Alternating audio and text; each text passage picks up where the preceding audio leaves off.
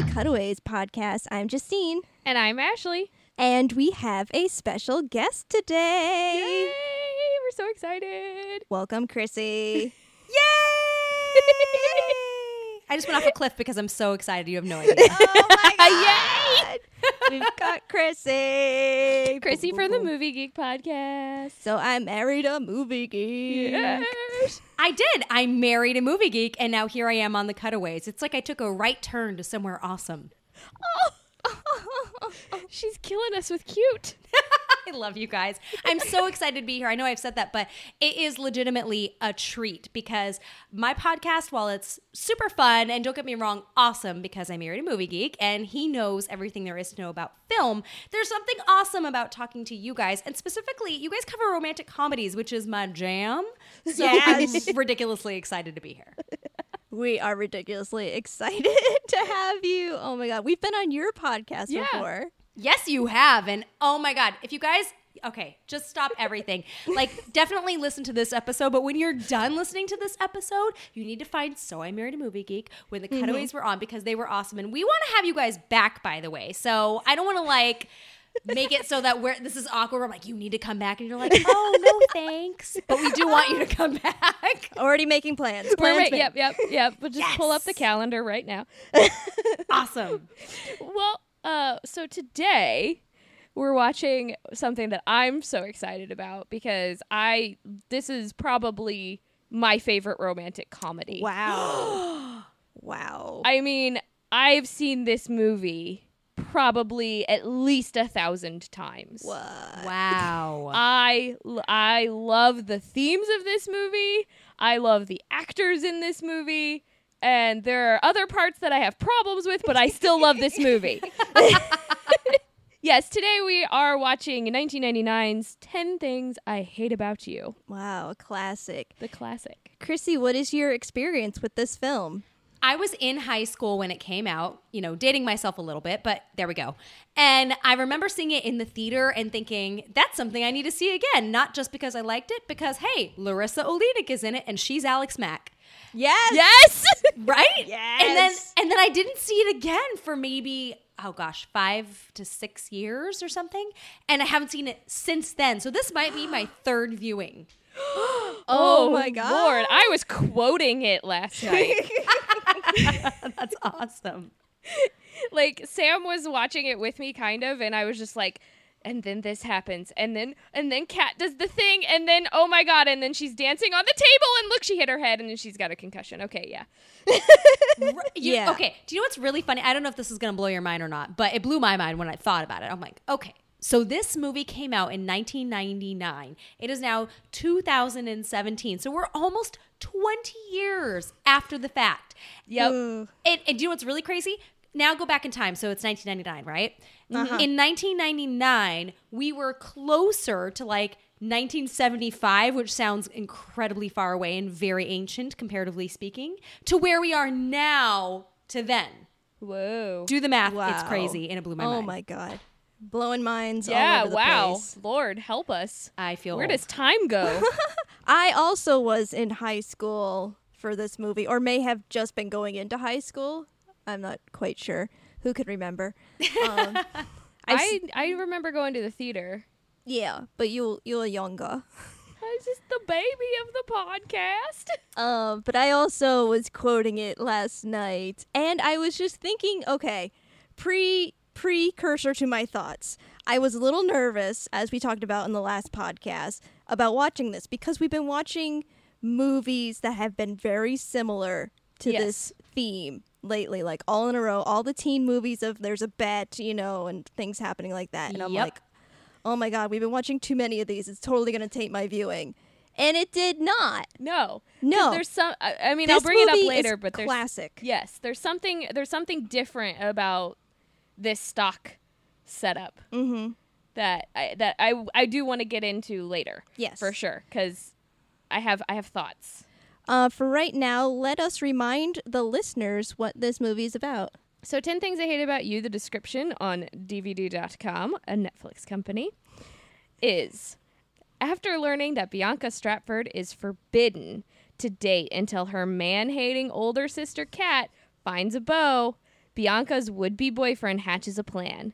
Pay moody school rebel Patrick Verona to escort the churlish cat around town. What? That's bullshit. That is bullshit. Also, whoever wrote that did not ever meant for it to be read out loud, because churlish cat is a tongue twister if I've ever heard one. It is terrible. You lost me at man hating. A man wrote this for sure. For sure. Like, yes, there are some interesting facets of Kat's, like, white girl feminism, but it's, like, nowhere near... She's not a man hater. She's not a man hater, and she's not anywhere near, like... I don't want to insult the rest of the world, but what's her face? Lena Dunham. Lena Dunham. She is nowhere near Lena Dunham levels of man-hating white girl feminism. I'm pretty sure whoever wrote that is the same person who played the teacher in the movie, because she couldn't do anything right by this guy. She's like, yeah, I'm really interested. I really want to know more. He's like, get out of my class. So this is the same guy who wrote that description.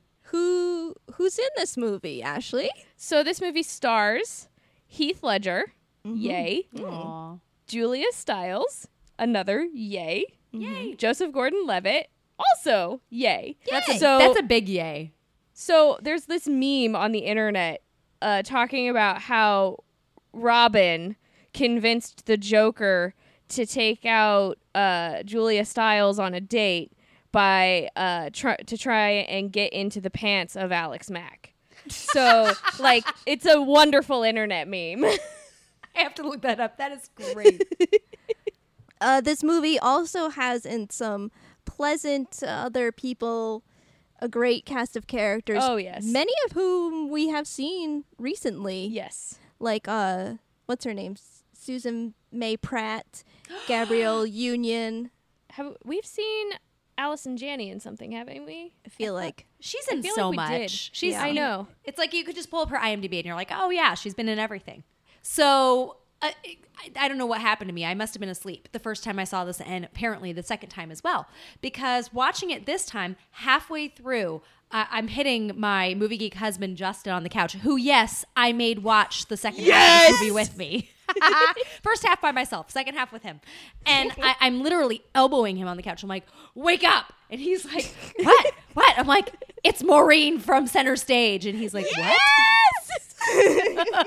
He's like, what are you talking about? I'm like, Maureen, the perfect dancer from Center Stage. And he had no idea what I was going off about. What is wrong with... You know what? He needs some education himself. He does. I made him watch Center Stage once, and I'm pretty sure we did an episode about it. What? But yeah, at the second I realized it was her, that was all I cared about. I'm like, oh my God, it's Maureen. Except Yes. she wants to be Juliet. It's amazing. And I love that she plays such, like, not a bitch character, because we just watched Drive Me Crazy, and she's the psycho bitch in that movie, too. I haven't seen that movie. Oh, it's terrible. It's terrible. Not even the Britney Spears song could save it. No. Oh, God. No. There's many problems with it. I have wiped it from my memory. Yeah, we're just having some flash. Don't go there. Nope, Don't go there. Yeah. It's gone. It's wiped clean. Okay. So this movie was directed by Gil Younger. It was edited by O. Nicholas Brown. His first assistant editor was Brett Carroll, and his other assistant was Steve Moe. Mo. All the dudes. All the dudes. The movie is rated 4.2 stars on DVD.com. It's an hour and 37 minutes long. It is rated PG-13 for adult content, adult language, and mild violence. Mild violence. Wait, because it's Larissa Olenek. Yeah. Oh Oh, my because she God. punches? Because she punches him in the face. You You can't. They didn't like it back then. They didn't Womp like when the womp. girls got physical. When you think of Yeah. the things that got rated PG in the 80s and early 90s, and like this is only a few years after the fact, and this gets slapped with the PG-13, come on. Exactly. So 10 Things opens with bare naked ladies. Yes. Yes! Been 1 week since you looked at me. 5 days after me. Chrissy knows. Chrissy knows. You know what the worst part is? Like, you remember the first line. You're like, Yep. 5 days since living room. Too soon. Yesterday, you've forgiven me, but it's been 2 weeks. To you say I'm sorry. But no, I used to know all of the words to 1 week because I memorized that song and I memorized the monkey song. The monkeys. Oh, What's the monkey song? It's another postcard. what? I don't know. They're this. Canadian. I love them. Okay. Cool. So this film takes place in Seattle, which I thought was a lovely change of pace for us. Yes. We haven't had a Yes. Seattle movie in a long while. Ooh, you're I overdue. don't know when the last one was. I don't know. Was it Something- Sleepless in It Seattle? was probably Sleepless, yeah. Not since the old, 1994. Have we had Yeah. Not till the 9 to 4. We meet Katarina Stratford, who is a badass and also hates prom. Yeah. So we start off with the music, and then her car comes in, right? And she's got the angry white girl music. That's how we know she's a badass. Yeah, right? How was she not listening to Alanis at that point, by the way? Because it was so, spot on. I'm like, where is You Oughta Know? They probably couldn't afford it. Probably. That's true. Good point. She was huge in '99. True. So Julia Stiles, I feel like she doesn't age. Granted, she hasn't done a ton of work since then. But if you look at the Bourne movies, she Yes. looks Yeah. basically the same. It's weird. Yeah, she looked exactly the same she was in the 4th season or the 5th season of Dexter. But yeah, she's been amazing in everything that she's been in. I mean, she was great in Save the Last Dance. Oh, yes. I love that movie. Let's just talk about her look because she's in screen, she's in the car, but then she gets out at school, and if I'm not mistaken, she's wearing the long. They're kind of not quite cargos, but they're that quintessential '90s kind of loose fit pant that all of us wore, with the same sort of black sandals that we all saw in the Delia's catalog. Yes. And I was like, it does not get more '90s perfect than Julia Stiles right now. This is just if I could take a snapshot and this would be it. Ironically, I can't believe the timing on this, but I went to the mall for the first time in forever the same night.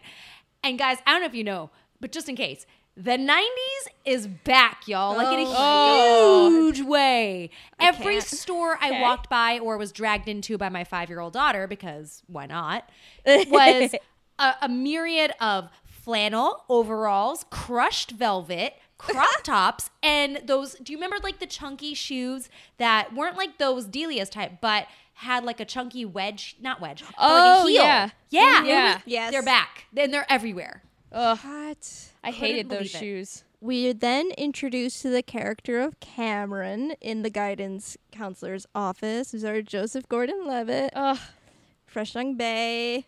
He's such a baby. right off of his haircut from Third Rock from the Sun. Thank God. He looks so good. Those puppy dog eyes, guys.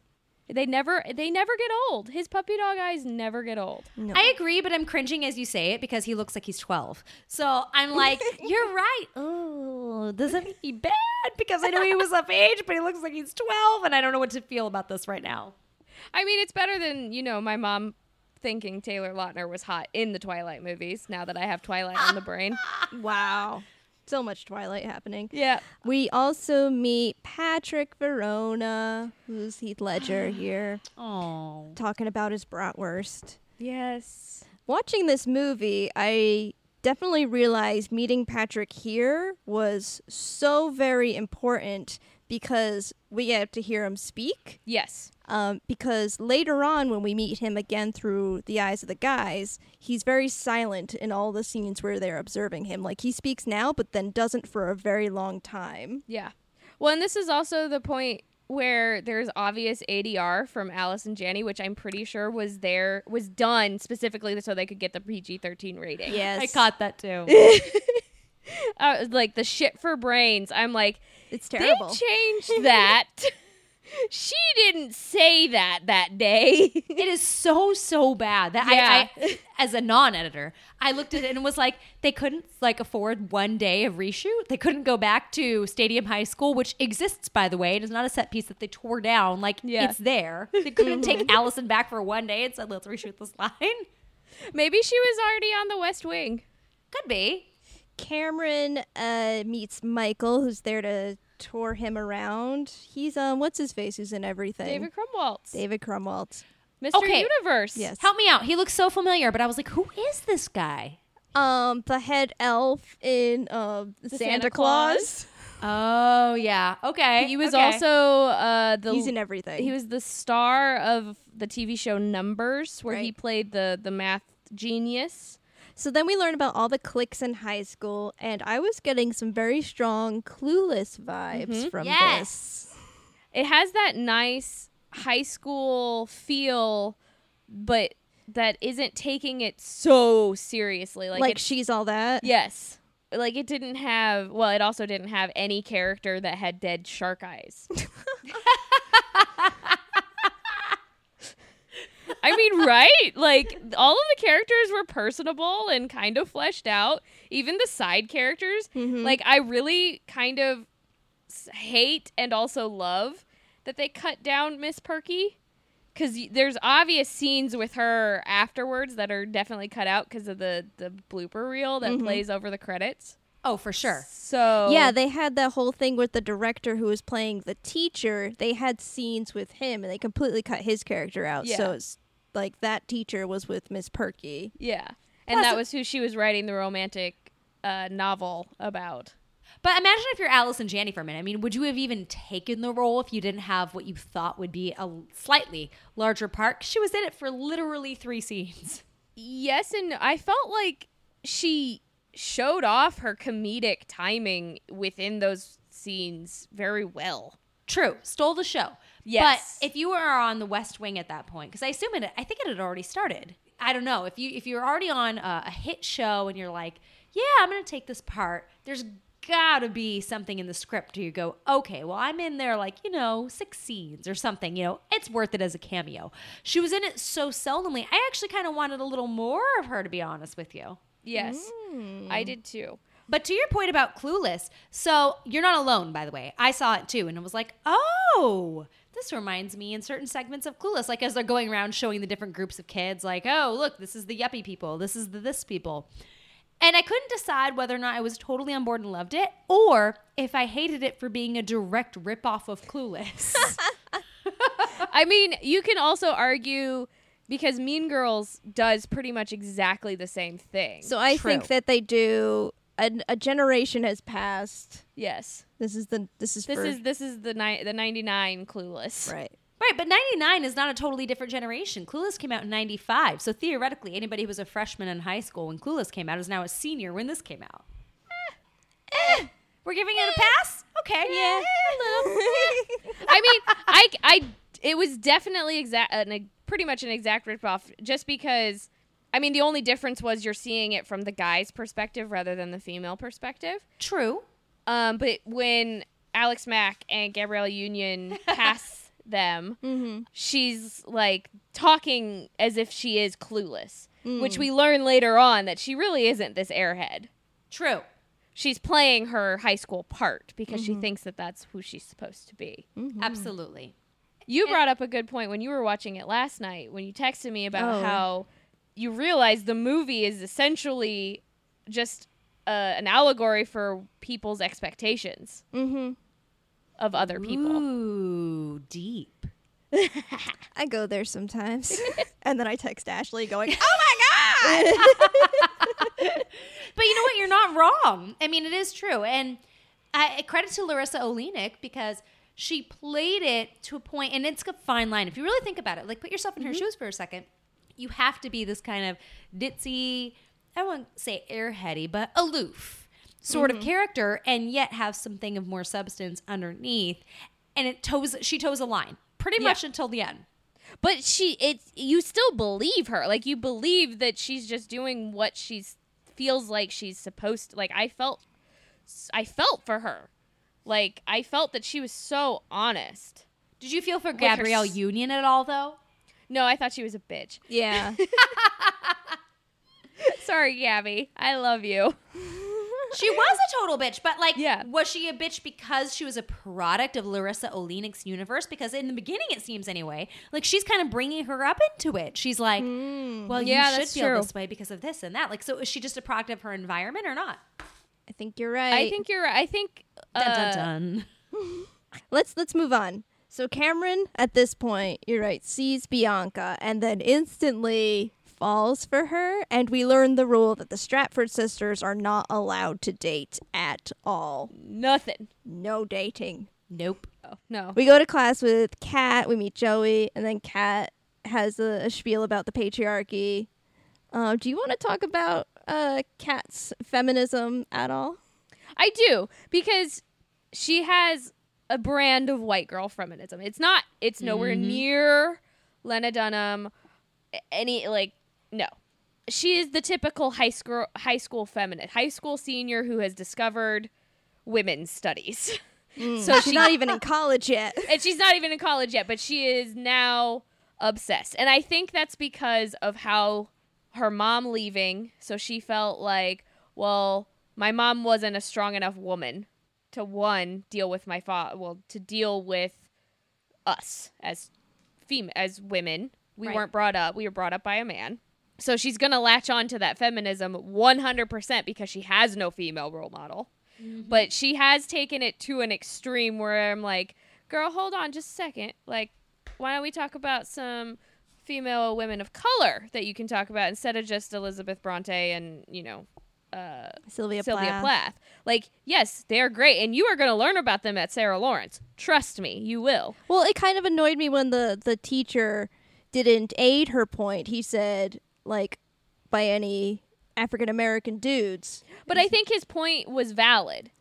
I agree with that, but I feel like he could have met her and said African American women. Yes, no, he could. He definitely could have, but I don't think for the time period that would have been a thing. Like, from the 2017 lens, that may have been where he went with it. But I do think his point is very valid where he's saying, Girl, you don't know what oppression is. Yeah, Yes. you don't know what oppression is.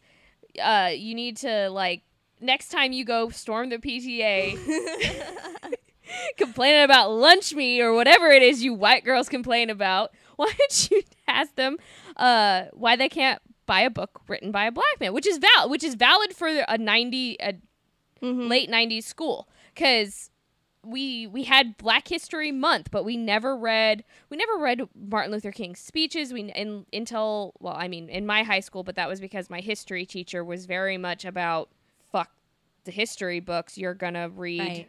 what I think is important rather than what they think is important, which I thought was very refreshing. Shout out Mr. Mojino. You're the greatest.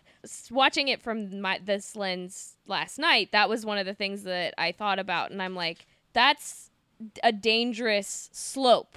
Pump the brakes a little bit, girl. While I do agree we need more women recognized within literature and studies and all of that other stuff, we shouldn't put our blinders on and not recognize that there are other groups that also need to be recognized, that it isn't just white women.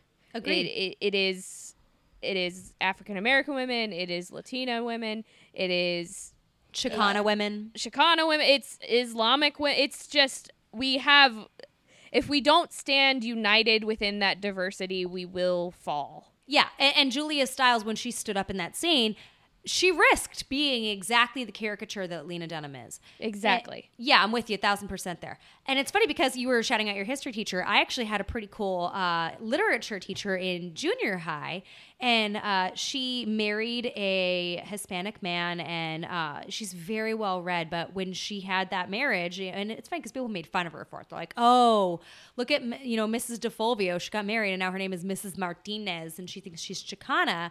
But that's why I even said that word and brought it up, because she opened our eyes to this incredible cultural span of literature that we otherwise didn't have, and a lot of women. I read so much Sandra Cisneros that year. And I don't even want to be short-sighted now and say because there's so much I don't know that I would love to know of other like you were saying of Islam women or Muslim women. I would love to hear their perspective. And Julia, though she was sophomoric, let's be honest, she was a senior who was sophomoric and only knew what she knew of her own canon. And you were talking about her lens being colored by her mom leaving, and she is being, managed closely by her Yes. father. I think I would argue it was also colored by the later reveal over what happened to her in her, what was it? She said her freshman year with Joey. You and Joey, exactly. So, she's coming from a very personal space. I would argue that the girl we meet in Sarah Lawrence, were there to be a sequel 4 years later, would probably be a lot better. I don't want to say reserved. I don't mean that, but she'd be a better representation of feminism and its growth. From that perspective, I think it's important just for young white women to see, like, there is that fine line where you can go and become a caricature. You can become the Lena Dunhams of the world. And it would be cool to see a sequel there's not going to be, but it would be cool. I mean, they did the television show. That doesn't count. No. It's made by the same We don't talk about that. That is a black mark. It's canon. That is the black mark on ABC Family. Fuck you, Disney. But they did the same thing with Clueless after it came. Remember when that happened? Yes. Yikes. Okay, But so we have a scene outside again where Joey and his nameless best friend. I mean, like, everybody's got a best friend, but his best friend is nameless. He never appeared again, so I don't know who he is. They make a bet, a bet for fun Yeah. about Joey They make the she's all that bet. nailing Bianca. Yeah. It's basically not a 90s teen romantic comedy unless there's a bet. that's the only way you get men to interact with women. I mean, Cruel Intentions was the same exact thing. Oh my god, I didn't even think of that. I love that movie. It's so good. How do people interact nowadays? I don't know. I don't either. They're just making bets behind our backs, ladies. We just don't know about it. Oh yeah, because they have Venmo now, though. Now it's like they literally have no physical evidence. What? Blowing my mind. Okay, so Cameron is still smitten, and Michael is just like, well, she is looking for a French tutor. But then we get this, one of my favorite lines, where she says, you can be overwhelmed, you could be underwhelmed, but can you ever just be whelmed? I love that line. It's so true. I mean, from a logical standpoint, there should be. I'm going to say that from now on in the morning when people go, how are you? As a pleasantry. And I'll be like, whelmed. Whelmed. Whelmed. So Kat is at home, of course, reading the bell jar. Yeah, it's like Because of course she is. Because of she right now is stereotype. yes, no, and I what made this absolutely hilarious to me last night because I busted up laughing, which Yes, I I did. haven't done ever at that scene because it just makes so much sense that she's reading the bell jar. But I saw BuzzFeed did this collection of comics about dudes who really get into feminism and think that like they're being allies when they're really kind of being jerks. And one of them was this guy who just read the bell jar and is like, hey, I know what your experience is like because I read that book. Oh my God. Oh my And God. so, I'm like, oh shit. It's perfect. It It's is beautiful. still a thing. And I'm cringing as I say it because it is. It's like, oh, yep, definitely still a thing. Kat gets into Sarah Lawrence, but her dad is very upset about this. So we haven't really talked about her dad, really. So her dad is an OBGYN and is always talking about how He's had his elbows in placenta. Yes. Been up to my elbows in placenta. So I've always Oh, yes. really understood her father, where her father was coming from, because my mother is an OB nurse. Oh, wow. So ever since I was little, hey, how was your day, Mom? Oh, a 12-year-old just came in and was pregnant, so now I have to sit down and talk to you about the dangers of sex. And I'm like, Oh my God, that's amazing and horrible for you all at the same time. yeah, so I really understood where these girls Yeah. were coming from. So right now, the dad changes the house rule. Yes. He changes it to Bianca can date when Kat does. And I guess we're supposed to believe this because he thinks that Kat will never, ever, ever, ever, ever, ever, ever date. Well, because Bianca says she's a mutant. I'm shaking my head literally as you're talking. So I wish you could see because I'm like, shaking my damn head. Because the minute he decided that, and he looked like he was having an epiphany, by the way. He's like, no, wait. New rule. She can date when you date her, the other way around. And I'm like, wait, whoa. This is the stupidest thing I've ever heard of. Because even if she is, by Larissa Oleynik's admission, a mutant, she's still her sister. At some point, you have to know they're going to strike a deal where she's going to be like, will you just please come out and do a thing? You don't even have to be with the guy. Just like, come on out. If you want to be a lesbian, that's fine too. We don't care. Just come on out, you know? You know, at some point, there has to be some sort of deal made, regardless of this movie. So the second I heard that dad say that, I was like, I'm a parent now. And I'm like, come on.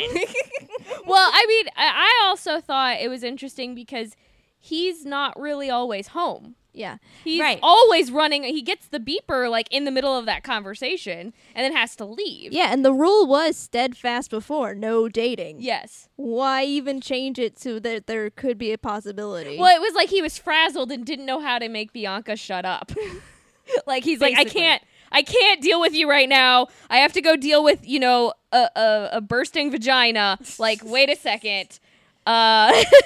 Like he was just so frazzled, which I thought, because we've seen this actor is in like everything. Yes. He's the hairdresser in Princess Diaries. He was in like every Gary Marshall movie too. Yes. I kind of give him I mean, I know I'm biased. I love this movie, but I give him a little bit of a pass because he's frazzled. He's trying to deal with the like single parent doctor dealing with, you know, pregnancy all the time, terrified of his daughters getting pregnant. So then wait a minute. Hold on. I hate to interrupt you, but then even if you're frazzled and you're this guy, don't you then say like, okay, you can date whoever Kat says you can date? Like that's even a better option right off the bat because you're trusting her judgment. Yes. I like that. I like that too. I think that's better. But I wonder, because this was never really talked about in the movie ever, which was, did the dad know what happened to Kat? Or did she always keep that a secret? I think I'm she kept guessing it was a secret. Yeah. I'm just interested, like, where, because obviously she was allowed to at least go to a party or something. True. Kat. To have this happen to her. Where, I mean, I'm assuming it mostly came out of the fact that their mom left them. And Yeah, that's that the was only way that right he could control after. them.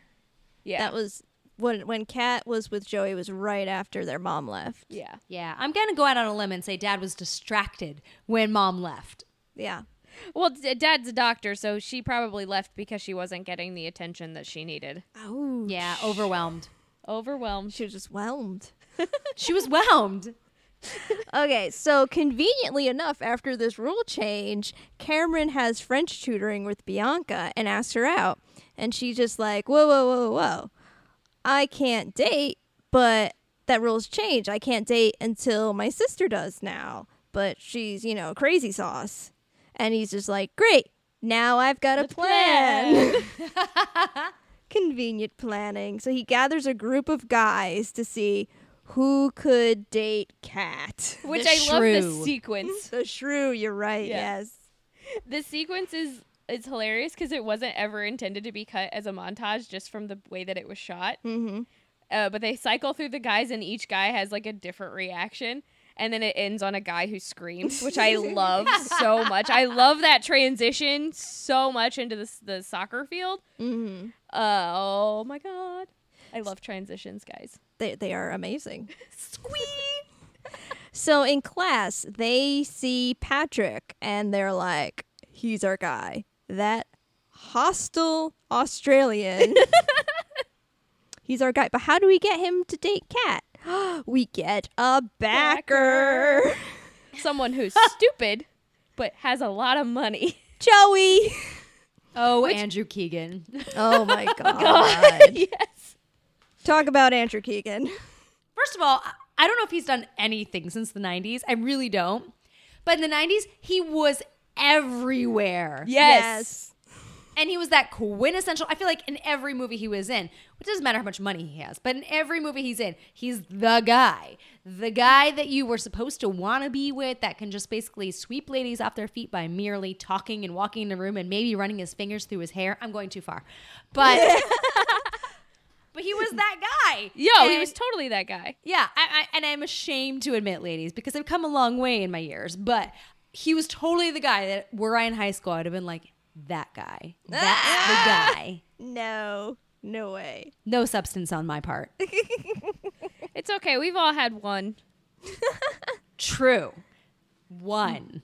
Well, I mean, there was that one in my high school where I was like, yeah, he's hot, but all the girls thought that. But he was kind of a dick, and he was a soccer player, and like, yep. You basically just established my high school boyfriend, and that's the worst part because like you feel like, oh, you know what? I'm gonna be the one who like turns it around, and nope, ladies, let me be PSA. You will never be the one who turns it around. He will always be a fucking douchebag. unless he learns in college, which is very rare. I'm gonna guess that Andrew Keegan did not learn in college. No, he didn't. He didn't take his women's studies I class. mean, he just has to pick up the bell jar, right? Yeah, I mean that is true, according to the internet. Oh boy. I bet you anything he's working on the Trump team right now. Oh God, he's one of the Trump models. 100%. Ugh. Oh, can we go back and talk about Heath Ledger? He's like the Laney Boggs, where you don't believe that like nobody would find him unappealing. Yeah, how is he not like? How do people think he's? Is it just because he's scary? Because he is hot. Yeah. Here I am slowly raising my hand again because I was that girl who was like, I'm going to get the star of the team and like, ta-da! And I wouldn't have looked back then twice at Heath Ledger. I would have been like, ew, Gracie. Oh, see, I was into that. Yeah. I was into the bad boy, like the long. I mean, I'm still into the long hair, but Justine knows this now. She won't let Sam cut his hair. Poor thing. Awesome. He can cut it at any time. Uh-huh. He's his own man. Anytime. I'm sure he can. Okay, so Michael talks to Joey, gives him the proposition, gets a dick on his face, right? Yeah, Joey's drawing the boobs on the tray, the lunch tray. Yeah. And then Joey talks to Patrick and pays him $50. You know, the whole like, you see that girl over there? Here's money. Ask her out. And in 90s money, that was huge. Yeah. Oh yeah, that was a ridiculous amount of money. Patrick then goes talk to Kat, but she dismisses him horribly. She calls him Screwboy. I remember that. Yeah. Because I've used that this movie has given me so many great quips, and Screwboy is one of them. Screwboy is a good one. Screwboy was the OG fuckboy. Yep, it was. Mm-hmm. Except you could say it in a PG-13 movie. Yep, You're right. Although I feel like maybe you could say that now in a PG-13 movie. fuckboy. Yeah. Totally. Bianca and Kat have a moment in their bathroom where they fight a little. Bianca has found their mom's pearls Mm-hmm. and is wearing them, and that's Yep. that is a contentious point for Kat, Yeah. who's trying to be a strong, independent woman who needs no mother Or no man. or no man. She needs no one. She is no one. She is no one. Patrick does a little bit of stalking of Kat, meets her outside that music store, and Kat hits Joey's car. Because Joey is a dick and pulls up right behind her. Mm-hmm. And refuses to move, and she's like, do you mind? And he's like, nope, not at all. So she runs into it and he loses it. I'm like, you deserved that. Those are some brass balls, though, to take your own car and to smash it against somebody else's where you know that your car's going to get hurt in the process. Yeah. I mean, she had like one of those old school like 50s clunkers. Yeah, But but it was like a solid steel car. So I love the line after that was, my insurance doesn't cover PMS. oh my god. The dad. So Patrick ups his price with Joey to $100 a date. Because she is far too feisty. Tempestuous? Tempestuous, yes. Cameron and Michael at this time talk to Patrick and say, hey, Joey's just a pawn. It's Cameron who's really trying to get with Bianca. We need to up the stakes. We need to get things rolling. And we're going to enact a little revenge at the same time. So they take Bogey Lowenstein's little party and turn it into a raging kegger. Yeah. Of course they do. Because Bogey Lowenstein kicked Michael out of the future MBA's clique. Okay, something that's always bothered me is how the fuck old is Bogey Lowenstein? I thought of that too. That's always bothered me. I'm like, Ew, what? Yeah. Are He's you like 40? Teacher, are you a student? I'm so what? Who be you? So awkward. Cameron hangs out with Bianca to get info on Kat. They go into her room. Yes. And then Cameron asks to see Bianca's. Well, no, they find the black panties first. Yes. Yeah, So- hanging on like a lampshade, by the way. Yeah. Uh-huh. Black panties. So Ooh. for me, I have like that line has always stuck with me. So I'm like, when I buy black lingerie, do people just think that I'm like wanting to have all of the sex? It's the equivalent of buying condoms. Is it? I don't know. I mean, That's what this movie dictates. since does. then I've had like that thought in the back of my head, but honestly, my black panties are my period panties. Yes. Because I you do not see the blood. Yes, we all have our reasons for the dark underwear, and that is it. Yeah. It's funny though, because I think that this movie like specifically did something to us ladies. Like I saw that and then I thought it's 1999. Yep. And at the time I was a virgin and I was like, well, clearly now I know when it's time I need to buy some black panties because Yeah. that's what you do. Yes. That is apparently what you do. And I think subconsciously, I can't believe this is coming out now, but oh my God, it's word vomit. You can't control it. Here it comes. I think that this subconsciously like made me do this for years where I was like, okay, new boyfriend, black underwear because that's what you do. Yeah. And now here I am, whatever I am, 13 years into my long-term marriage where I'm like, and now they're my period undies. Yeah. This movie Right? changed lives. For the better, maybe? I don't know. It's one of those chicken egg scenarios. It is. Ooh. What came first? Twitter poll. Ladies, weigh in. Black Yes. undies for sexy time or period time? Doing it. It's going on the Twitter. Okay, so Cameron and Michael go to a biker bar to give Patrick all this info about Kat. And Michael thinks touching the walls is going to give everyone hepatitis. He's such a precious. He is. Like, this is the most precious David Krumholtz has ever been. Mm-hmm. And they said she's got tickets to see her favorite band at Club Skunk tomorrow. And he's like, oh, I can't be seen at Club no. Skunk.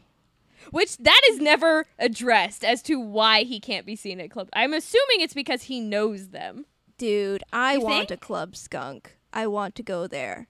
I love assumed it. because it was like known as like a super lady heavy Fiona Apple loving sort of atmosphere, and that's why he was like, oh, I can't be seen there. That, The yes. bartender obviously knows him.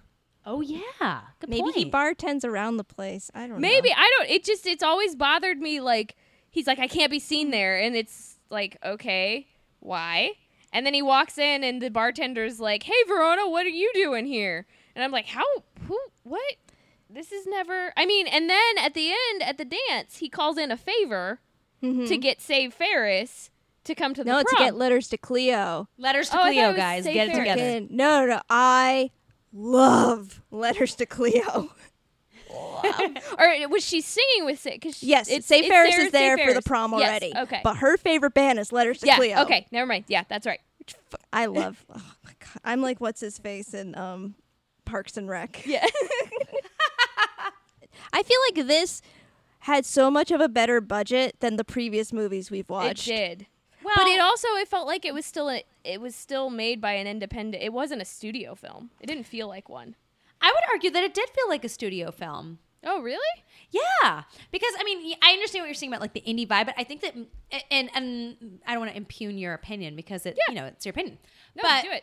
But in my head, I'm like, well, wait a second, because why did it feel like it had an indie vibe? Was it the way it was like made, like the way it was actually made, or because it was fun and what's the word I'm looking for? I'm going to say it, not antagonistic, but you know what I mean? Like it took like a down with the patriarchy in a way sort of vibe because of Julia Stiles, and she carries the film. So is it due to the vibe of it that made it feel that way? Because from the minute that they walk into this very posh high school, which is, again, Stadium High School in Tacoma, which is gorgeous and almost castle-like. And, you know, in my opinion anyway, it was shot well, acted well, had actors who at the time were very popular, not probably too cheap.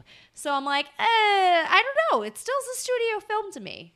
To me, studios tend to not want to do the quote-unquote progressive thing. I don't know. I don't know. It just it didn't feel like a studio voice behind it. Letters Well- to Cleo was insanely popular. Yes. But Say Ferris wasn't. No, I know Save Ferris wasn't at all. But again, it's through the lens of Julia Stiles' character, and so they're speaking for her, which is why that they I feel like they're so prominent. And the subordinating characters still say misogynistic things. Even their own dad, who's like, "Hey, my insurance doesn't cover PMS." I'm like, "Oh, God forbid she actually do it because this guy was a douchebag," you know. So she is the voice carrying the movie that has all of these other, you know, kind of resonating things like Letters from Cleo backing her up. Maybe it's just because I'm thinking of the studio influence of today rather than the studio influence of the 90s, because they don't make middle budget movies like this anymore. Ever. True. That's true. So maybe it's just because all of this kind of went under the studio's radar. I would bet it didn't have a Clueless budget, but it also wasn't Reality Bites. Yes. Oh, Reality Bites. Back to this movie. So, well, at Club Skunk, Patrick does this whole, like, kind of negging her thing. Yeah. And this works. Well, it's because he keeps up with her. Yeah. Like, she's giving it to him, and then he's giving it a little bit back. And so he's on par with her. Like, this is where I felt like the chemistry between Heath Ledger and Julia Stiles really took off and shined throughout the rest of the movie. Was this specific scene. Like, he already has the embarrassment. Or right when she's like, "What the fuck are you doing here?" And he's like, "Well, you know, watching you out there dancing like that, I've never seen you look so sexy." And everyone in the club hears that and like laughs and makes fun of him, and he feels like outnumbered. And so like that puts him on that weird level field where he stops being the not necessarily the aggressor, but he stops being a caricature of himself, I think. Like that embarrassment breaks the illusion. So he asks her to Bogey's party, and she doesn't say no. She doesn't say yes. She doesn't say no. But he says, "I'll pick you up at 8." Yeah, I'll pick you up. So let's dive into the party. Kat is there kind of reluctantly, so she starts drinking. Bianca Doing shots of Yeah. Cuervo. Oh, yeah. Not just like, oh, I'm having a beer. Yeah. And Cameron unfortunately finds out that the Bianca didn't even want him at all. She's just there to meet up with Joey. Cameron's miserable. Kat's getting super wasted. She does a table dance. And hits her head on a lamp. Yeah. Here's what I couldn't figure out. Why was she getting so wasted? I know she was not like a thrilled girl that night, but like wasted. Why? Because she saw Joey with her sister. And you think that was it? Oh, yeah. Being an older sister, she saw her sister following in her footsteps, and she couldn't do anything to stop it. So there is going to be that sense of guilt that I think is really what that was about. It wasn't necessarily about getting plastered and getting trashed. It was she was so guilty that she was trying to make that feeling go away. That's a good point. I was thinking of it more chronologically, but you're absolutely right. Yeah. Did you know that she got her role in Save the Last Dance from this table dance she did? Really? No. That's what the internet says. Oh, And you could always trust the internet. always. The internet's never wrong. That's right. So Cameron at this point wants to give up, but Patrick says, "You like this girl? Just do it. Fight for her. Come on, I gotta go help out Drunky here." They tried to build him up to be this creepy, scary guy. Yes. And he's actually very caring of her. I wrote this down right here too. Patrick is a genuinely good guy, and he's like the only genuinely good guy we've seen in a teen movie like ever. Yeah. True. Well, wait, that's not true. Ethan Embry was good and Can't Hardly Wait. He was a good guy. Yeah, but I don't know that he was so misled because he didn't even really know her. They met for like 2 seconds and he was in love, and then I don't know. But same thing with Joseph Gordon-Levitt in this movie. I'm not talking about Joseph Gordon-Levitt. Okay, good point. There's problems with Joseph Gordon-Levitt. One of the problems that I noticed throughout this whole thing is he's the one who set this all up, and then at the end, Kat's devastated. Yeah, he damages everybody's lives. He's damaging, and then he just leaves to go sailing with Bianca like a selfish dick. So there. But do you think this comes from just the genuineness of Heath Ledger? I think it's three things. I think it's exactly as you just said, the fact that it's Heath Ledger, and he does bring something special to the table. Secondarily, I don't want to discount the fact that he isn't American. I think there's something to be said about having somebody from a different culture, certainly, come in and show us a side that maybe at that point we were too kind of shallow in our own, Hollywood bubble to kind of let in. And then there he came in, a breath of fresh air. Actually, I would say that the third point would be about the exact era, not the 90s specifically, or even, the forthcoming aughts, but there's a very specific cusp of like 1997 through maybe 2001 or 2002, where boy bands were really popular. It was like the re-rise of the pretty boy, and I love Titanic, but like the whole Jack Dawson, Leo DiCaprio look, like that was in. Yeah. And like here comes this super scruffy guy who's kind of a throwback actually to grunge, which had happened several years prior. And there's a certain genuineness, for lack of a better term, that comes with him, because he's not just, playing a very, I guess you could say, nostalgia / decade appropriate part. He's true to himself. Yeah. Mm-hmm. Because even later on when they're in the car and she's totally trashed and wants to kiss him because they've had that moment, he's like, he doesn't take advantage of that. He's like, no, you won't remember this. He doesn't take advantage of the bet like other people in the other teen movies that we've seen. Right, yeah. Like, he takes the money for selfish reasons, but he still treats her like a person. Right, yes. Which I can't say the same about Freddie Prinze Jr. and She's All That at all. I would say that about Ryan Phillippe, going back to Cruel Intentions, because he could have taken advantage of Reese Witherspoon when she like opens up her nightgown to him, and then he leaves, and she's like, "What's wrong?" And she's all embarrassed afterward. Mm-hmm. Which, by the way, Julia Stiles does the same thing. Like, she's super embarrassed after the fact that she and she didn't even do much. All she did was lean across the seat with her lips puckered. Like, I know, and then she hates him. Yes, that was such an extreme reaction. Well, I think it goes back to the whole how she was hurt with Joey, like how she felt taken advantage of, so she felt like that's how she was supposed to be treated. Right. Even in the drunken, heightened, like, we all go into this state when we are drunk or just inebriated, where we kind of fall into stereotypes of ourselves, I think.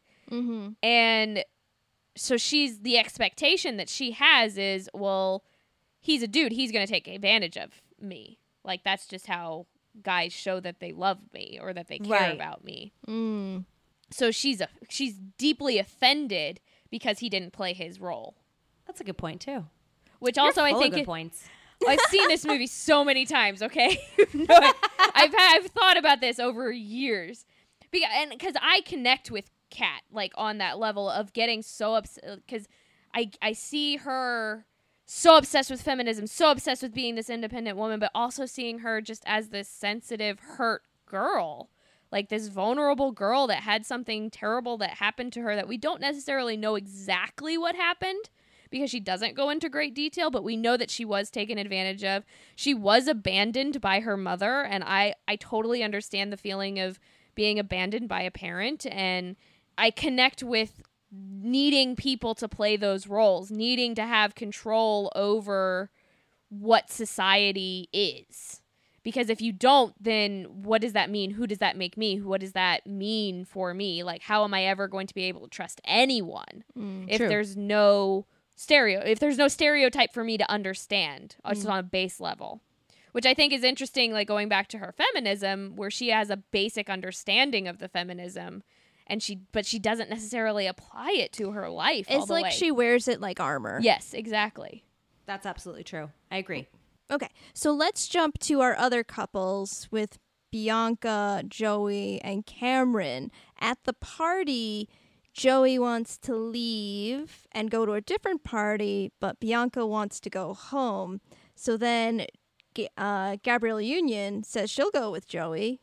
Yeah, and I think this is because Bianca starts to see really who Joey is. She's getting bored of him. Well, she's bored of him talking about himself all the time. Like, he's constantly asking her, like, hey, look at this model pose. What does it say about me? Yeah, not even, you were about to say, how does it make you feel? I'm like, he doesn't care how she feels. No. Yeah. No, how does it make me look? Yeah. Like, Yep. he's boring. Like, who wants to sit there and listen about that all the time? Tube socks. So Bianca needs a ride home, so she asks Cameron. So they have a miserable ride home. They're in the front of the house, and he's like, why you even lie? Well, why do you have to be like that? I defended you and all this. I thought you were great, and why you gotta treat everybody like this? And she's like, because that's the expectation. Mm-hmm. And the car is the perfect representation, by the way, because it's a Volvo, aka the safest car in the world, but like a box on wheels. Yes. And here's Cameron, the safe choice, driving the safe car. And like, she's all seatbelted in. And it's funny because, though I don't know if this was on purpose or not, but when they arrive, and he starts asking her, you know, kind of like, hey, you know, what the hell sort of thing. She takes off her seatbelt really, really slowly, as if in a way it's just been like holding her in this whole time, like, ugh. Yeah, like there's this elephant in the room that she doesn't want to happen. Yes. And it's a very slow release when she takes it off. All right, safe choice in the safe car. Here we go. Yeah. Because she's been somewhat hurt by Joey. Yeah. She's yeah. hurt. She's hurt because the expectation of him is gone. Totally. And she thought she mattered more to him than she actually does. And she, I think, is smart enough to realize that towards the end of that date. Yeah, she's starting to feel like the prize rather than the Person? person. Yeah. Yep. Bianca kisses Cameron. Yep. They have a moment. And he's Ooh. back In the game. Another great transition. You know what? For all of our talk about feminism, let's go here for a second. So he is belaboring an important point about how he has been treated so far, about what he's done for her, about how she treats other people, and she shuts him up with a kiss. Yep. Yep. And he's back in the game. Let's like role reverse it. If this had been somebody, I don't want to say like characterized, because if it were Joey, he's reprehensible, so it doesn't matter. But like if it were a guy shutting up the girl who has genuine concerns, you know, about how she's been being treated or how this guy's being, and he's like, I'm just going to kiss her to shut her up. And then she's like, all right, everything's okay now. Would we be cheering them on? I mean, don't we've think seen so. that happen. Yeah, we have. What movie was it? I mean, I still don't feel like all right with this scenario. No, I feel like she was manipulating the situation to avoid of a very course. painful or a very difficult conversation.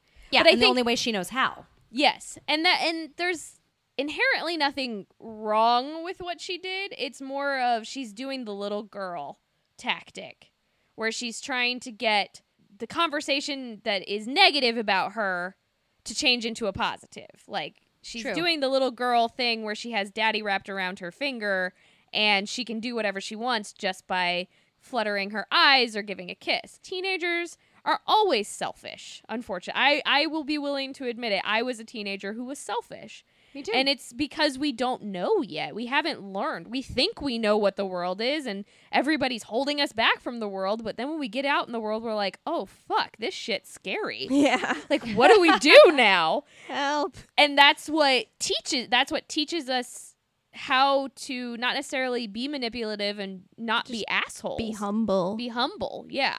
So as I get the concept of why Bianca would do this. That's a very good argument. You have seen this movie 1,000 times. Yes, I have. Okay, a couple points. They are assigned that rap sonnet in class. Oh, yes. My favorite thing. Alexander Hamilton. You're waiting in the wings for you. Okay, Michael talks to Mandela, and we start to seeing a little bit of their side story. Oh my god, I love this. I wanted so much more of this. We find Kat still hates Patrick with the fire of 1,000 suns. Very specific. Not 1,001, 1,000. 1,000. Joey then sets his plan to pay Patrick to take Kat, specifically to prom. Yeah, because Joey still thinks even though he's failed, essentially, he hasn't recognized that he has failed yet. That's because I don't think he's ever actually been called out on failing. There you go. Somebody's always been there to take the fall for him in times of failure in the past. So like something doesn't go right, and immediately there has to be a fall guy there who's like, no, oh my God, I can't believe that happened. It's my fault, or that's so-and-so's fault. And they did that to you. Like, I don't think he's ever actually had to fail.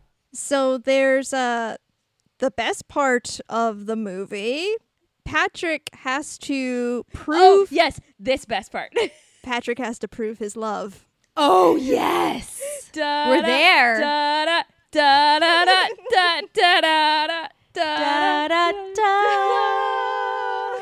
I love you, baby, and if it's quite alright, I'll leave you, baby. On the lonely nights. Anybody want to describe what happened? He pays the AV guys and the band to take over the soccer fields during soccer practice because Kat is on the soccer team, and he is going to sing because he said Michael says that he embarrassed the woman, so now he has to embarrass himself to prove that he likes her. And so he decides to sing to win her back. And this is really Heath Ledger singing. It's great. Oh my God. I think it's the most iconic part of this movie. Yes, and when he does the vaudevillian dance slide and the cute little turn, and I like the butt patting of the of the cop. Yeah. Or the security guard, whoever that was. But that lands him in detention. Yes. Womp womp. So Kat gets him out of detention by flashing her coach. Yes. Oh boy. Misdirection. The coach. We haven't talked about the coach character because he's been a background piece where he gets shot with an arrow in the butt. That's right. He During gets hit. gym. He gets hit with a golf ball. He gets hit with a golf ball. He's like in detention with the pothead, and he's like, "You've got pot, don't you?" He's like, "I'm confiscate," and I'm like, "He has probably been concussed and needs that medical marijuana." Okay, you go, bro. He steals the other guy's Cheetos, and I'm like, he needs it, and then he gets flashed by boobs, and it's like, okay. So, while they are free, they have this little paddle boat ride, Kat and Patrick, and they have a little like, "Why are you the way you are?" kind of talk. Which I love. I've seen like a featurette on this, and apparently they couldn't get the paddle boat to work. Oh right, yeah. So they ended up, I guess, just pulling it over to the side or something, so that it's far enough away from the dock, so where you don't see the dock, but they have it anchored, so they're actually not going anywhere. They're just miming it. Yeah. Okay, what do you guys think of this paintball? Do you want to do it? Yes. Okay, 100%. can I just tell you that was paintball without guns, and I was like, hold on, I need to see this again because I literally rewound it, and then I was like, look at that, no guns. I would do this in a minute. Yes. Yes. Minus the straw part though, because then when he finally like takes her in the hay, I'm like, Yes. oh, I don't know about that. Yeah. Like, I don't know. It was all sticking to them at that point Yeah. while they were trying to kiss. I didn't care. I was there for it. I was like, kiss. The kiss was great. Kiss. The kiss was great. The straw, maybe not so much, but being covered They in needed paint. something to fall into. Just kiss. You were so waiting for it. You're like, Yes. I was like, painty kiss. Do it. Do it. There's kissing. Okay, so he takes her home, and they're having some flirty, fun, good times. And Talking about what the rumors about them. yeah, she really wants him to get real with her, but this is starting to make him a little anxious. Man feels. Yeah. Plus, he needs to score this like prom win for this deal. I don't think he was thinking about it. I think I he agree. was having. I felt like he was just uncomfortable. He started getting uncomfortable because he's like, oh, I really genuinely like this girl. Mm-hmm. Like, I want to hang out with her. And now she's getting super close to what I've done. Like, if she finds out, she's going to be hurt, and I don't want to hurt her. Mm-hmm. Like, I don't feel like he was thinking about the setup for prom. I think he was just... But he says, go to prom with me. He did, but I think that was more he wanted to actually go with her. But then I think she you're right. says, yeah. But then what happened was when she like accuses him, I think you were just about to allude to, Justine, that, what's in it for you? And he gets so just ridiculously defensive to the point where I think any girl who were on the receiving end of that would have either, if depending on their security level, felt like, oh my God, why am I such a horrible shrew? Back to the shrew thing. Like, why did I say that? Of course there's nothing in it for him. I can't believe all that stuff. Or the other side, and arguably the more correct side of like, what is in it for you? Why are you getting so upset about this? You know, and yeah. And I felt so sorry for Kat in the moment when she's saying that, because that she's right on the money, of course. Yeah. And she's being made to feel crazy. She's being gaslit. Yeah. And it sucks. The whole side of it for me was I feel bad for both of them. They're both in shitty situations, and he feels so guilty. Like, it's not just coming from the fear of her finding out. It's coming from his guilt. Yeah. True. Like, you see that all over his face. Yeah. So Kat's mad at him, and then Bianca's mad at Cameron for not asking her out Yes. In French. in French. Mandela finds a dress in her locker and a note from William S. I'm so for this B story, or the C story. This isn't Yeah. even the B story. This is the C story. Yep. Bianca talks to her dad about prom, and again, it's big no, no, no, no, no. And then Kat talks to Bianca, and this is where she opens up. This is where she tells her story about how she and Joey went out for a month in 9th grade, and she did it because everybody was doing it. Yep. 9th grade, guys. 9th grade. Ugh. Yeah. But it's like that sisterly thing, and then Bianca is somewhat dismissive of it, is angry for her not sharing that with her. I'm like, dude, don't be angry. Like, she was trying to protect you, but she also was embarrassed and probably a little bit of ashamed. And there's also that slut feeling. So here's that whole That's- adults versus teens thing again. Yeah. Because as adults, we're all like, of course she shouldn't have reacted that way. And of course Kat was trying to do the right thing. And, we all get it. Yeah. But as a self-centered teenager, from Bianca's standpoint, she's like, everything's about her, Yeah. How could you not tell me? Or you knew I was getting involved with him, and like, me, this is about me, and oh my God, how could you keep something so huge from me? And you want me to fail too. You want me to, anyway, so you could extrapolate from there. But she completely 100% made it about her. I think that's also kind of the turning point for Bianca too. Like, she is, for lack of a better word, she is bitchy back to Kat. At this point, I don't think either one of them knows that Cameron is the one. Like, it hasn't been told to Kat or the dad that it's Cameron, not Joey, because their big concern Exactly. is Joey. So I think it's an interesting dynamic where Bianca, in retrospect, isn't sharing with Kat.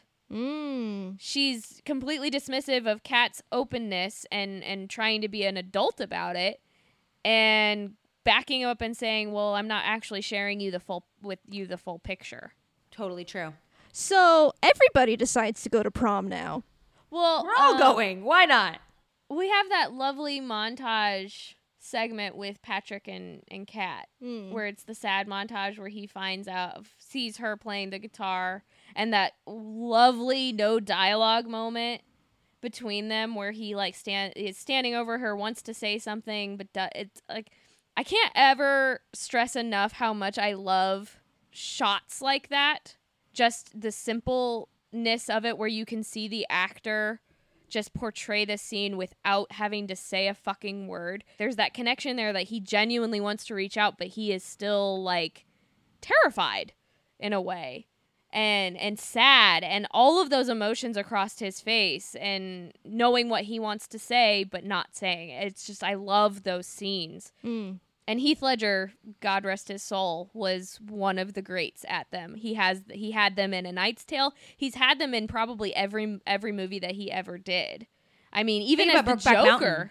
Yeah, even especially Brokeback Oh my God, Mountain. that's when you were talking. That's all I could think of. I wasn't even thinking about this movie. I'm like, what did he have? 10 lines in Brokeback Mountain. Yeah. So quite everything was on his face. Come back, just come back. I know.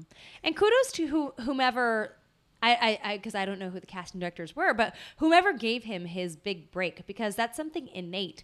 And I come from the theater world, which is different, but there are still plenty of times where you see people who kind of have, a version of that, because nobody can have exactly what he had. It was very special. His first American film was this one.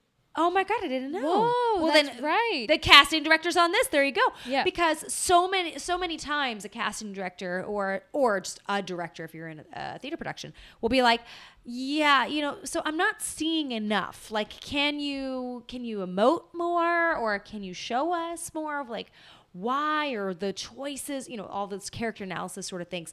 And they almost like eschew subtlety in a way, because it's too much. So whoever took a chance on him and was like, nope, this subtlety is good. This is where we need to go. This is the next big thing in acting, was on the money.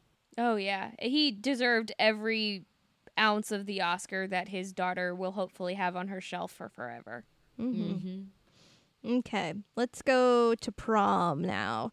Now, to have the audience have Patrick see Patrick as a bad guy for the only time in this movie, when Kat meets him at prom, he forgives her. Yeah. For her, freaking out at him for thinking there was something amiss. I don't know why. I must be just nostalgia, or I forgive that. I don't hate him in that. Like, I'm just like, no, you are meant to be. OTP kiss. Kiss. That's me. I am fangirl. Yeah, all this. Cameron shows up to pick up Bianca. And later we see Joey try to do the same thing. And the dad just slams the door in his face, which I thought was so satisfying. No explanation. That was my favorite part too. Yeah. Save Ferris at the prom. Great. Love it. Love Say Ferris. William, who is Michael, and Mandela. Yes. And he jumps off the stage, and it's so cute. And, like, she calls him good sir, and it's just like, oh. It's cute. She's so desperate, too. She's like, where is he? Yeah. Where is William? And Kat says, oh, no, Mandela, have you progressed to full-on hallucinations? She's so concerned. She has Shakespeare taped up in her locker, so I think it's a natural question to be like, so wait a minute, hold on, I'm hallucinating now? By the way, and I feel like such a jerk even throwing this out there, because I feel like I'm about to be Joey for a hot second, but I can't help myself. So, Save Ferris played at this prom. Do you know who played at my prom? Who? Blink-182. No way. Wow. See, there's my Joey moment. We growing up in Southern California, there was this radio contest when I was in high school, and it was open to all high schools in the listening area, and it was like a series of tasks that you had to complete, and they called it the Punk Rock Prom. It was through K-Rock, and whoever won a punk rock prom, and Blink-182 was going to literally play your prom. Sure enough, there they were. It was my junior year, and they played our prom. There you go. That is amazing. Did Tom DeLonge talk about aliens? Sadly, no. Damn it! Okay, so where are we? We're Prom. We're at prom. where Joey confronts. Yeah. After Letters to Cleo shows up, but anyway. Yeah. Joey has brought Gabrielle Union. Yes. And Joey's there to confront Patrick in front of Kat, saying, the usual, like, I didn't pay you to take out this bitch. So that this other guy could come in and scoop my score. Yeah. Who the fuck are we in the 1940s? Yes. Why? The answer is yes. Joey punches Cameron, and then Bianca, lovely Bianca, punches the ever living shit out of him. A couple times, and then knees him in the junk. Yeah. The best part is that she lands like a couple like super hardcore punches where, I mean, I know they added in the sound, but like, Yeah. bam, like she looks like she's just really going for it. But then the way she kind of throws him down is so cute and ladylike. She's like, and like knees him, and then he overly falls, and I'm like, oh, she's so sweet. Yeah, but then Kat runs away, and yeah, you're right. Cameron just effed up everybody's lives. Everybody's. Nobody's mad at him. How can you be mad at his face? He's 12. That's true. This is true. And a senior, apparently. Yeah. So the next day, literally the next day, the sisters make up. Yeah. It's nice. It is nice. It's a very cute scene. Kumbaya, my lord. Yep, they're all back together now, and now they're going to be good sisters. Yes. And Kat's drawing an eyeball. And her dad I lets her. noticed that too. Her dad lets her go to Sarah Lawrence. Yeah. At school, there's the final sonnet assignments. Here's the list of 10 things she hates. The thing I had written on every binder I Wow. ever owned in high school. Obsessed. Oh yeah, iconic. I used to be able to quote it. Can I still quote it? Oh, you need to try right now, girl. I hate the way I don't hate you. That's That's the last. end. No, that's the end. I hate the way you talk to me. I hate the way you drive my car. I hate it when you I hate your hair. No, there's hair. There's hair, then Yeah. stare. Yeah. Hate your big dumb Combat boots. And the way you drive my car. I hate the way... Mm. I hate it when you read my mind is one Yeah. of them. And then It so much even makes me rhyme. rhyme. Yeah. Yeah. I hate it so much. No, I hate it. I hate it so much. I hate it when something. Then the fact Something that you about didn't call. Call.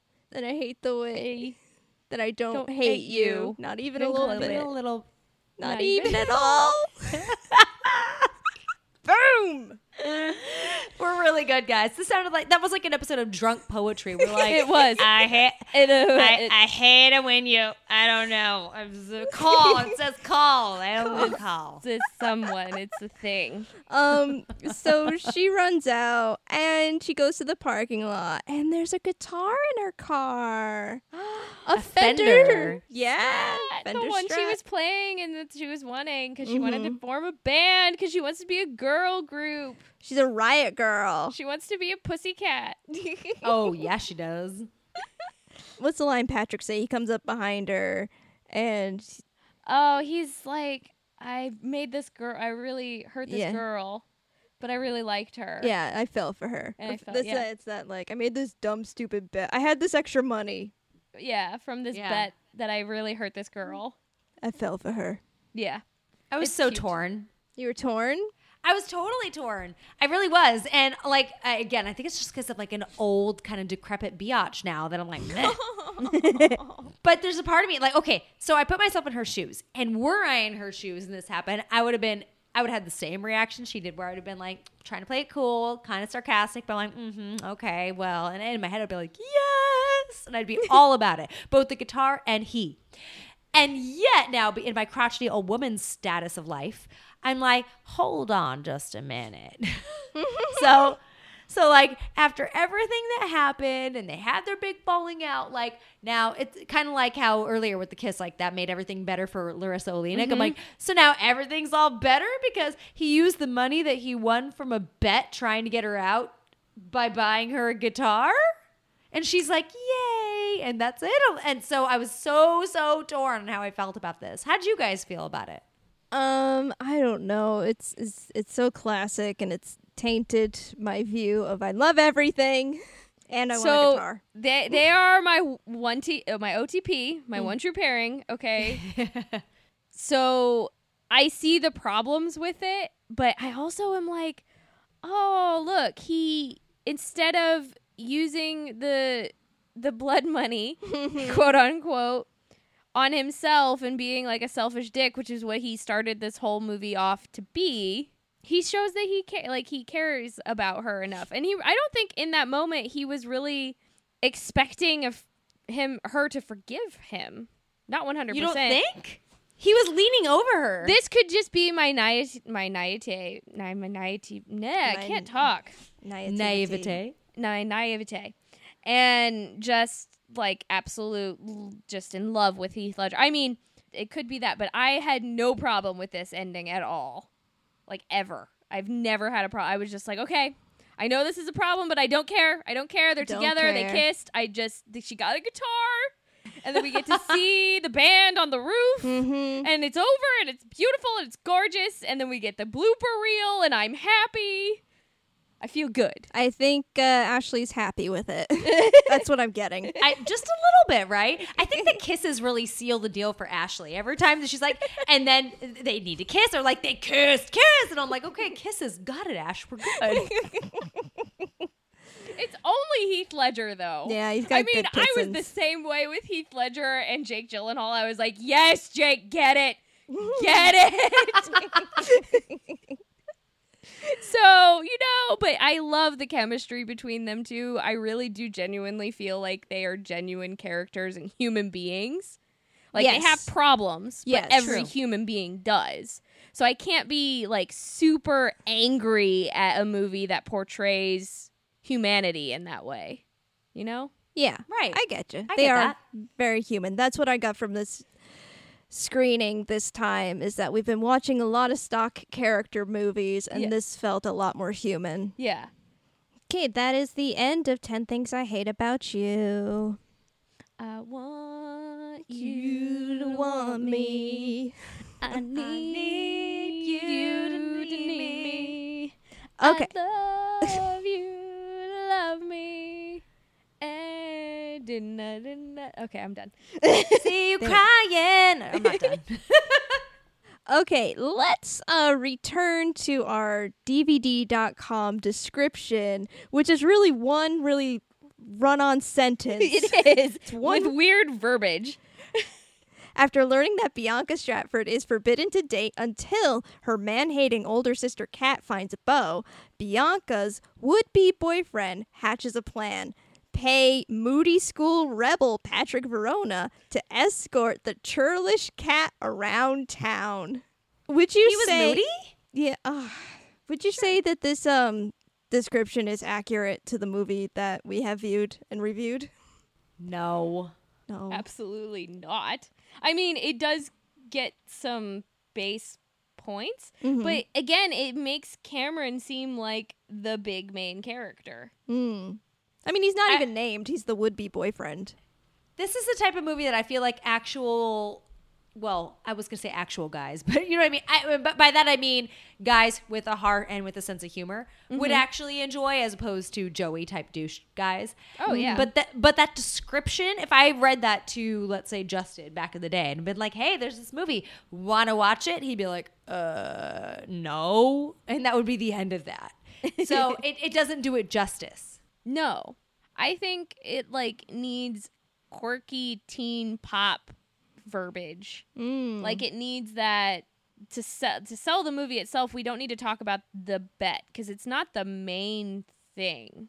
The main focus for me is Kat herself learns to have a relationship, and that not everyone's going to hurt her. Like, she learns to be open, and she learns to have a genuine human connection with someone, which I think is the central focus of the movie. And she learns to not necessarily manage people's expectations, but she learns to manage her own expectations on what the world is supposed to be. So it should be like, expectations are not what they appear in this high school comedy, blah, blah, blah. Yeah, something like that. That's a perfect lead-in sentence. I totally agree. I'm on board. Let's do it. Let's rewrite it and reboot it. Yeah. Ashley Superfan, are you ready to rate this movie? Don't you already know? Give it to me. I'm going to rate this movie 5. Whoa. 5 fake plastic weird purple Heath Ledger pants. What? This is how many times and how closely I have watched this damn movie. Wow. Heath Ledger wears these weird plastic purple pants to the club. Oh. And they've always been a focal point for me, so that's what you're getting. They were like, so basically today you're going to dress like Jamiroquai. You ready? Amazing. Chrissy, what is your rating? I'm going to give it 3.5 pearls on Mom's pearl necklace. Ooh, perfect. I'm going to give this movie 4 prom posters that are angrily ripped down. Yes. That's beautiful. I love this movie. We have a mailbag. We've got a review from a listener, a great fan of ours and friend, from Amanda. Amanda of Amanda's Picture Show A Go-Go. She left us an iTunes review, and I'd love to read it now. Yes, please. It's titled Absolutely Great. One of my current favorite podcasts to listen to. I'm starting at the beginning and working my way through all their episodes. I really enjoy the balance Ashley and Justine strike between film criticism and fun. It's like hanging out with my friends and talking about movies. Can't wait to listen to more. Do yourself a favor and subscribe now. Oh, that's so nice. Thanks, Amanda. You rock. I love Amanda. She's Amanda so sweet. Pick Show A Go-Go has good taste. Yes.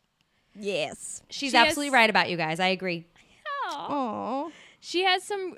You should check out her show too. She's been doing like mini episodes with her nephews, Ooh. where she takes her nephews to see like movies from her childhood for the first time. And the one that I listened to was The Secret Garden, and I was like, "Oh my god, these tiny children! Like they get it. They get it. They do. And I love it. I love listening to kids' perspectives." Right. Well, next time on the podcast, we will be watching 1999's The Best Man. Isn't this a movie where Yes. Yep. Yes. Yep. Someone that we like will be shirtless. Yes. Ooh. Find out later. And that's how we tease an episode. That's still one of my favorite. Oh, ooh, she's got the vapors now. Yep. Hey everybody, if you like this podcast, well, we'd like you too, but head on over to our Patreon at patreon.com/cutawayspodcast. We've got Lots of goodies. awesome goodies and early episodes Yes. for your ears. Head on over. Sometimes they're like out weeks before. At least a week and a half. At least a week and a half. Mm-hmm. Our website is thecutaways.com, and you can find us on Twitter, Facebook, and Instagram as @CutawaysPodcast. And we would love it if you would leave us comments and rate us and subscribe to us on Apple Podcasts, Stitcher, or your favorite podcatcher. And of course, we'll read your review right here, give you a shout out, because we love you and appreciate you, and we want you in our blanket fort. Yes. We also like to give out shout out to the Lady Pod Squad. Lady Pod Squad. A hashtag community on Twitter. If you would like to become a member of Lady Pod Squad, please reach out to Justine. She is an admin now, so she can like do all of the powers. I've got superpowers. You've got the power. I got the power. Hey, Chrissy, thank you so much. Oh my God, it was my pleasure, you guys. And long live the Lady Pod Squad, by the way. Ooh, ooh. If I could be on all the time, I would be. And if I could have you guys on all the time, I would as well. We should have more of these. We should. Yes. We do deeply enjoy being on the couch with you going after Justin. We love you. Yes. Oh my God. It is my own personal heaven. Please come back to the couch. You're always welcome. Chrissy, where can everybody find you on the internet? I always joke when I say this, but it's really kind of true. Like, where can't you find us at this point? I feel like we're saturated. But if you Google "So I Married a Movie Geek," you'll probably come upon our Twitter first, which is @MovieGeekCast. We are also available for listening on what's called iTunes, which is now Apple Music, and SoundCloud, and Stitcher, Podbean, which is where we host everything. And then beyond listening to us, you could also follow us on Instagram. Well, that's a lie. You can follow me on Instagram. I'm at Chris Winters with a K. Justin's not on there. But my favorite plug is always our Snapchat, which is @MovieGeekCast, which is managed by our 5-year-old daughter, Brooklyn. I really genuinely have nothing to do with it. She has everything to do with it, and she captions everything her name because it's what she can spell. So enjoy. And we hope to see you on one of those outlets soon. Yes. We love you, Chrissy. We love you so much. Yes. Thank you for Mwah. joining us. Thank you so much for having me. Love you guys. Mean it. Bye. Bye. Ever wish you had sisters? Come be our four sisters, we bitch. Discuss childhood, adulthood, sisterhood, All the hoods of life. and the painfully hilarious moments that make them. Our way of coping is a lot more fun than therapy. We promise. Wait, you guys, we didn't even say the name of the podcast. Listen to Damn Girl on iTunes.